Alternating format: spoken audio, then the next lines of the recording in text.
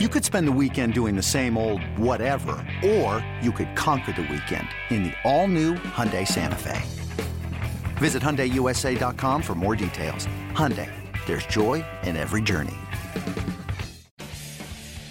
Before every game, get your Padres talk on with us. This is Padres Social Hour.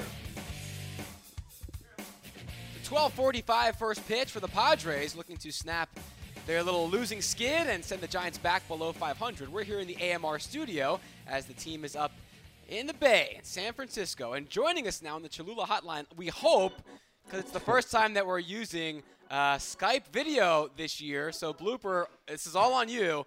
Do we have Jesse Agler? Yes. Hey, there's Jesse. We see him.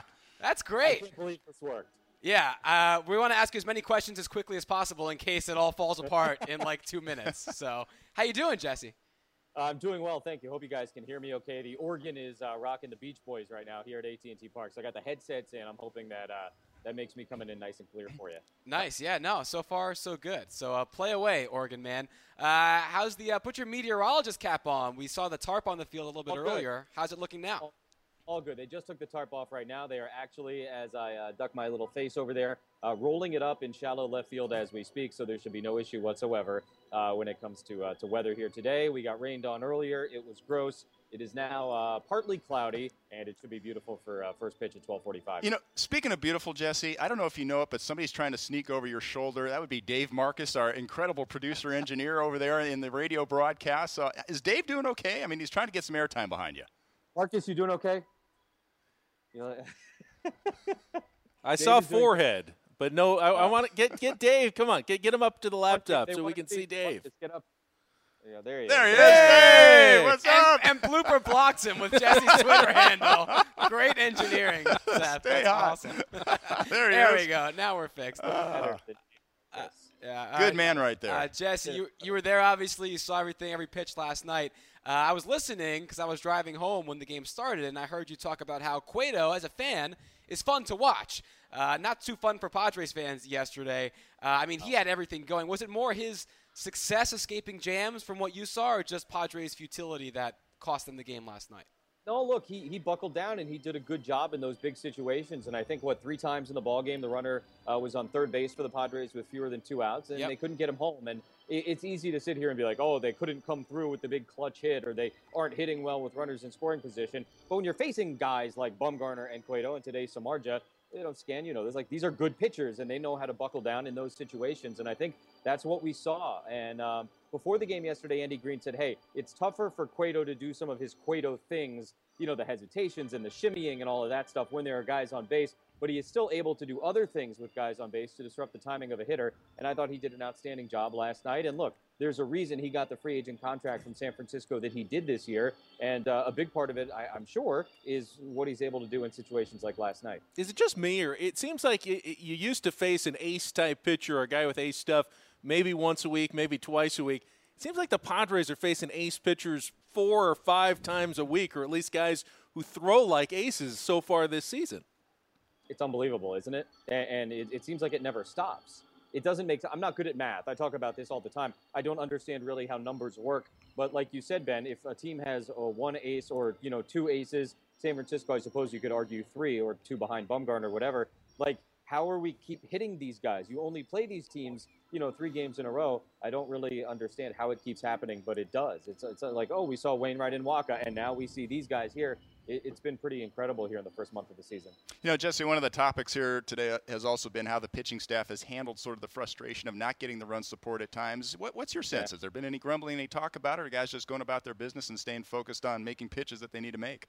No, I haven't heard anything about it. Not to say that it isn't being discussed behind closed doors, because who knows, but I think that's a positive. And last year, as we all know and as we've all discussed more than enough times, Andrew Cashner was that guy last year. This year, maybe it's going to be James Shields, who's not getting the run support. But the good news is, whether it is a Pomeranz or whether it is a Shields or a Cashner, these guys are going out there and they're doing their thing. Whatever the run support situation is right now, it doesn't appear to be bothering them. Now, if it continues all the way through, the All-Star break and the situation, keeps getting more and more frustrating, who knows? Maybe it does become a bigger issue. But right now, I think the pitchers are focused on pitching, which is what you want. But Bob, I mean, what do you say?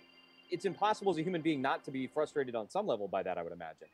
No question about it. It does. But at this level, you got to try to stay focused on what you control. And obviously, you can't control the defense. You can't control the offense. All you can control is making pitches. But that being said, these guys are competitors, and they want to win games, and you start trying to do too much sometimes. I haven't seen that yet, and I hope we don't. Jesse, you know what you guys need? You and Uncle Teddy back there and Dave Marcus and the coaching staff and the players. You guys need a happy flight. So far, the Padres are 0-6 in series finales this season. You need to win the last game of a series so you can have a happy flight down to L.A. and feel good about yourself for the next couple of days.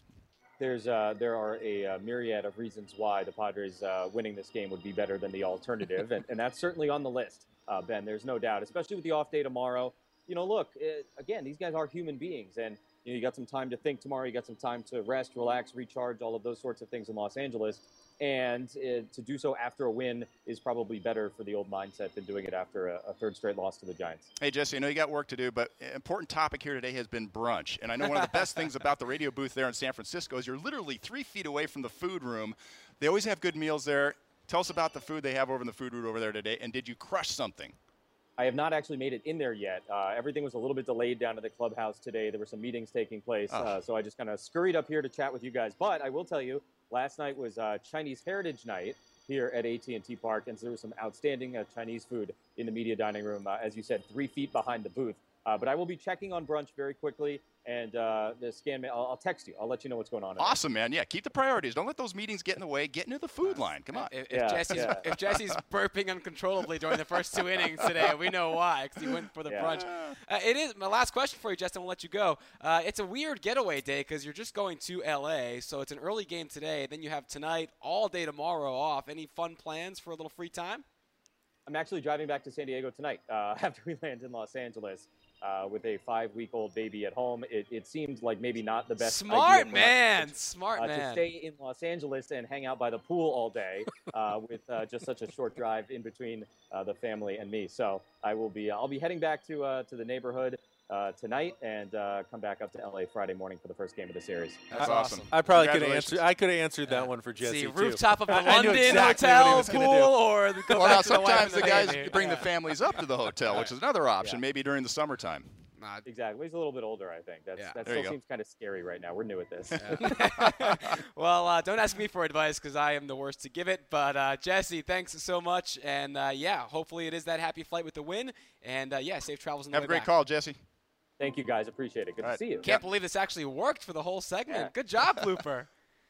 I did something. You did something good. Pat yourself. You think the on internet the in the Bay Area has got to be pretty good, right? I mean, Silicon Valley, they got their Wi-Fi. Right? Yeah, they better be bringing the Wi-Fi up there, right? Thank you, Jesse. That was the Cholula Hotline. Uncapped real flavor with Cholula hot sauce, the official hot sauce of the San Diego Padres with that iconic wooden cap. When we come back, we've had some Twitter questions that have been piling up over the last couple of days we haven't got a chance to get to. We're going to get to them right after this on Padres Social Hour.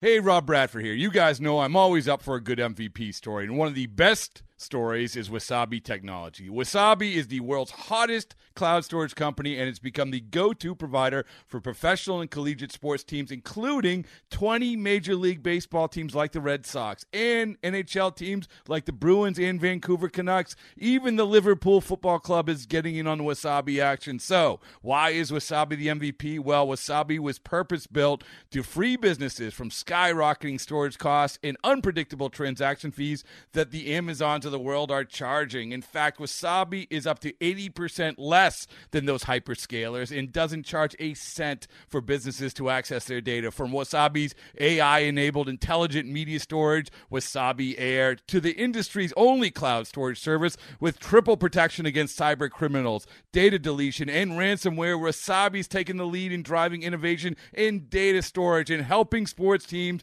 to unleash the power of their data. Wasabi, another Boston-based championship team.